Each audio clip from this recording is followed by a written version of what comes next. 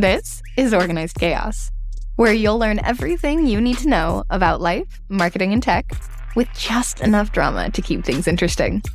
From marketing strategy to negotiation tactics and skincare, you never know quite where the conversation's going to take us.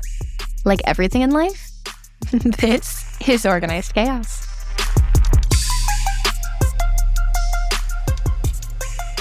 What's up, everyone? Welcome to another round of Organized Chaos, where we are always chaotic and a little bit messy, and that's okay. If you're a woman in tech and you are trying to navigate life and you have questions and you have concerns and you're like, is this where my career, in my life, in my job, in everything else, like, is this where it's all going? Where are my hobbies? Where are my friends? You are in the right place. These are all the questions that I asked myself, and now I want to help explore the answers along with you, because I am learning every single day alongside you. And so I'm so glad that you are here. I hope you all had a wonderful Valentine's Day. I don't think I was actually able to say that in my last episode. And so I will say it a week later, which is hopefully you had a great Valentine's Day, no matter what you ended up doing, whether you celebrated Galentine's with your girlfriends, Valentine's Day with your partner. Philip and I, we went out to such a gorgeous French restaurant. It was a sad ending to a very happy day, I guess. But we went out to a beautiful French restaurant. We had oysters. Oysters are one of our absolute favorite things to go and get, no matter where we are. Like, if we see it, we're going to go and get it. We went, we've kind of traveled all over the place, have gone to different markets, and they always, don't worry, they always have to look reputable. But I've never once been burned by an oyster until today. Until last week, when I was absolutely scorched by an oyster. We had one on Valentine's Day, which was Wednesday, February 14th, and Thursday evening, I wake up, felt totally fine on Thursday, except for my Oura ring said, ooh, you have a slightly elevated heart rate, which I guess, like, go bio tracking tools, because it recognized that I was sick before I even knew that I was sick. And so Thursday evening, I guess, like, verging into Friday morning, 3 a.m., I wake up with a panic, and I'm like, oh no. And it starts this spiral that lasted all the way through the weekend. And I am finally feeling a little bit better. Like, I'm recording this episode a couple days before it goes out, which is honestly unheard of for me. So, hey-o, even I get messy sometimes. But it's because I was sick. I had that concussion. Like, January has just been, and February, because I guess now we are almost all the way through the end of February, has just been a total and complete whirlwind for me. So let's see how the rest of the year pans out. We're putting good vibes out there, though. We are putting happy vibes, excited vibes, energetic vibes. I don't know what other word I'm going to use. I'm going to verge on chuggy if I continue on. But positivity is the name of the game here. And that's kind of in line with what I wanted to talk to you all about in today's episode, which is how I unfucked my life. And the title sounds a little bit more, what's the word that I'm looking for? Intense than maybe I mean for it to sound, but it's real. It's really true. So I'm going to set the scene. I'll set the scene of when I felt like my life was fucked, because I don't talk about this a lot. And one of my goals for the year was to get more vulnerable with you all. So this is me, doing that. And I am naturally an anxious person. I think by now we all know that I am quite an anxious person. That is a deeply ingrained part of my personality, and that is okay. It's something I've learned to accept. It's something I've learned to live with. I have different coping mechanisms and tools, but there was definitely a time in my life, and even today still, when my anxiety gets the best of me. And it's for a slew of different reasons. Like, just things have happened in my life, right? We all not only, make decisions where things happen and they kind of snowball, but we're all given different hands in life. And sometimes you pull great cards, and other times you just don't pull the cards that you want. And that's okay. This is how I try to turn my mentality around, and how I really feel like I'm able to keep, I hate to say control, because my therapist is absolutely going to go haywire if I use the word control. Sorry, but I use a lot of these tactics to help me feel more grounded. That is the word that I'm going to choose for you all. So if you are in a place right now where you are stressed, you are concerned, you are a little bit like Is this all life has to offer? Is this, where my life is going? What path am I heading down? I've been working in this corporate job for X amount of years and I'm burnt out and I'm tired, or hey, I need a little bit of a change, or hey, I don't know what my next life step is. Like if you're at that point or a similar point in your career, I feel like this video is going to be able to help you. So let's set the scene. It's 2019. I just moved to London. I'd started this cool, cushy, kind of new, it wasn't really cushy, I guess, because it was definitely a startup environment, but we'll call it cushy because it had the benefits and the perks and the excitement and the travel, right? I was going to go and lead the marketing team in EMEA and APAC for this big Web3 company. And I was stoked. I was so excited and I was ready to go and hit the ground running. So that career side of my life was relatively taken care of. It was the other different pillars of my life that were stressing me out, primarily the relationship pillar and the home pillar. I just didn't feel like those were very settled. I had moved to London for somebody else. We are, obviously no longer together. Philip and I are now married. But at that point in time, I was in a relationship that really wasn't fueling me. And there are a number of different reasons why. I had just moved across the country, right? I had gone from San Francisco to London, was trying to acclimate, was trying to assimilate, I guess, understand the English culture, understand how I fit into it. The pandemic broke out shortly after in 2020. So all of these different things started to kind of come together and put me in this place where my anxiety was at an all-time high. And then work started to get really stressful on top of all of that. So I just had to have everything coming to a head. Imagine me, I'm sitting there, I'm about 25. I have just moved to a new country, not something necessarily brand new that I hadn't done before, because I did go to university in Switzerland. Then I moved to San Francisco, which is my hometown, but I'd moved back to San Francisco after graduation. I got a place on my own pretty quickly there, found jobs on my own, like a very independent person. But then I picked up my whole life. I sold everything from the car to the furniture to, God, my brother and I were lugging the couch out of my house because I just could not sell it to leave it on the corner, which we are allowed to do, don't worry, to leave it on the corner at like 4 o'clock in the morning that we had to leave, because he was an absolute gem and flew all the way from Arizona to California, San Francisco, to come and help me drive all of my things back to Arizona. So then when I moved and had all of these different aspects kind of coming to a head, right? I mentioned earlier, my therapist talks a lot about Maslow's hierarchy of needs, but she describes it in a little bit different way. So her and I talk about it a little bit differently. We talk about it as pillars in life. There are 3 pillars in life. You have your home, you have your relationship, right? If that's what you decide, so that can even be your relationship with yourself, and you have your work, your career. Those are 3 big pillars in everyone's life. Now, if one of those pillars comes toppling down, typically you can handle it because you have the other 2 pillars to lean on. But after the summer of 2020, all of those pillars started to change for me. The idea of my home started to change. I was out of a relationship. And single for the first time in a while. I was navigating this pandemic. So my home life had really, really shifted. I was still trying to understand the culture in the UK. I was trying to understand work, and things had come to a head to the point where we used to have these stand-ups every Wednesday morning at work. And now I love public speaking. I love presenting. I love to just kind of sit and chat, as evidenced potentially by me doing this with you all.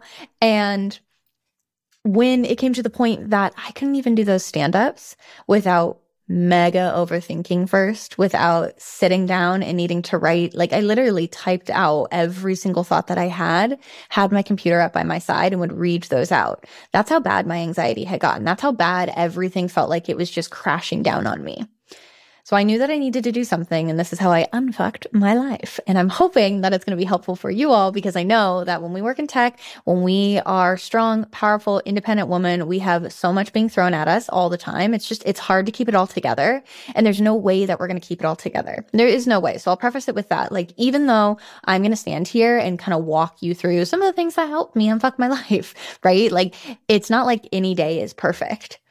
I mean, obviously, last weekend, I was deep in the thralls of sickness, but there have been many days where after work, I just have to go and lay down, and I can't talk. I don't even want to listen to music. I don't even want to watch TV. I just need to sit in silence. And it's because my brain is so overwhelmed and because of the emails and the calls and the texts and the Slacks and everything else that comes along with it. It can be really, really difficult to feel like you have this control. There's that word, control, again. Okay, I'll stop saying it. But It can feel like your life is going in a million directions, and here's how we can button some of that up, or at least here's how I button some of that up. So thing number one was I went and found a therapist. I'm the first person to talk about how important therapy has been for me. Therapy has been an absolute godsend. I have seen four different therapists throughout my life. I have gone to therapy for upwards of like 5 years of my life. It has absolutely, it's the number one thing that helps me keep my cool. It helps me keep grounded. It helps me feel like I have this outlet and a space to go and talk. It helps me feel validated. It helps me work through life problems. It helps me work through personal problems. It has just helped. And it has helped me understand myself. And what that means is then when life gets too much for me or life feels overwhelming, I can take a step back and go, is this real? Like, should I actually be overwhelmed? Or does this not align with my values, who I am, what I want? Am I just letting, society or anything else pressure me into feeling this way? So there are different thought methods that therapy has really, really helped me with. I'll start there. Not everyone can afford a therapist, and I absolutely understand that. But there are different methods, right? Just knowing yourself, learning about yourself, doing some meditations, readings, journaling. Journaling has also been an absolute game changer for me. When I was at my deepest in terms of anxiety, my absolute deepest, I would journal 15 minutes every single morning. So this was a big morning routine, but I would wake up and go and have lemon water it would be hot water with lemon and ginger to kind of open up my stomach. I wouldn't have caffeine first. I would then eat breakfast, making sure I got enough protein. And then I would sit down and do 15 minutes of yoga, 15 minutes of meditation, and then 15 minutes of journaling afterwards. And that, while it took friggin' forever, was so incredibly helpful. And that's point number 2, which is I built morning routines. Now, my morning routine continues to shift, and it will always shift, I'm sure. Like your morning routine, it's really hard for it to stay stagnant, but because I just can't eat the same thing for breakfast every single morning. Like I need a little bit of change. I need a little bit of shift in my life. But building morning routines that fit to my lifestyle and give me a sense of clarity and give me a sense of groundedness, if that's a word, for the day has been so incredibly helpful. The same goes for exercise. I made it a total mission when I moved to Amsterdam. Before we even moved to Amsterdam, I was like, all right, where are we going? Where are we living? And is it near studios that I'm actually going to want to go to? Because I am not, as much as I want to be like a weightlifting girly, I'm absolutely not a gym girly.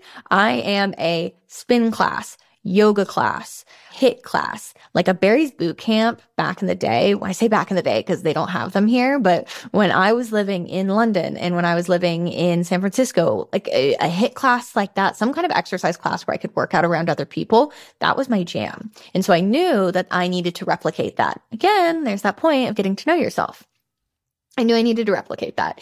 And so when we were looking for different flats that we could live in, I purposely tried to help us find one that was near these studios. And then I've set an exercise schedule. Every single week, I go to the same classes at the same time with the same instructors. And honestly, I go and sit in the same spot too. So if I'm feeling like on the verge of burnout or I'm feeling like, ooh, a lot's happening, I actually try to eliminate the number of decisions that I make. And these morning routines are really helpful with that. And these different exercise routines and routines in general are really helpful with that. I even go as far as to put everything in the freaking calendar.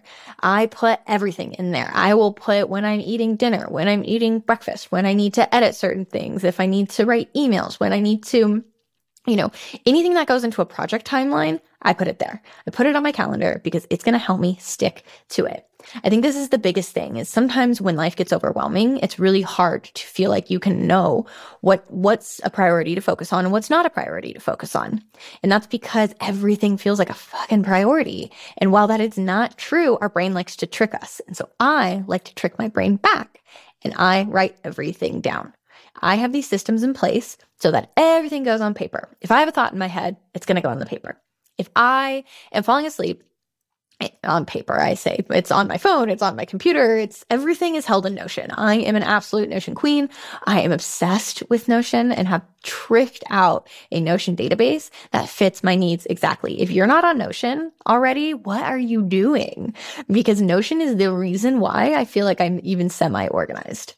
So everything work related goes in there. Everything life related goes in there. I have a finance tracker. We even have a recipe tracker, though I am not going to sit here and say that we use it every single week. I would like to be the girl that uses it every single week. I'm not. I'm trying to get into meal planning. I have a harder time with that. I digress.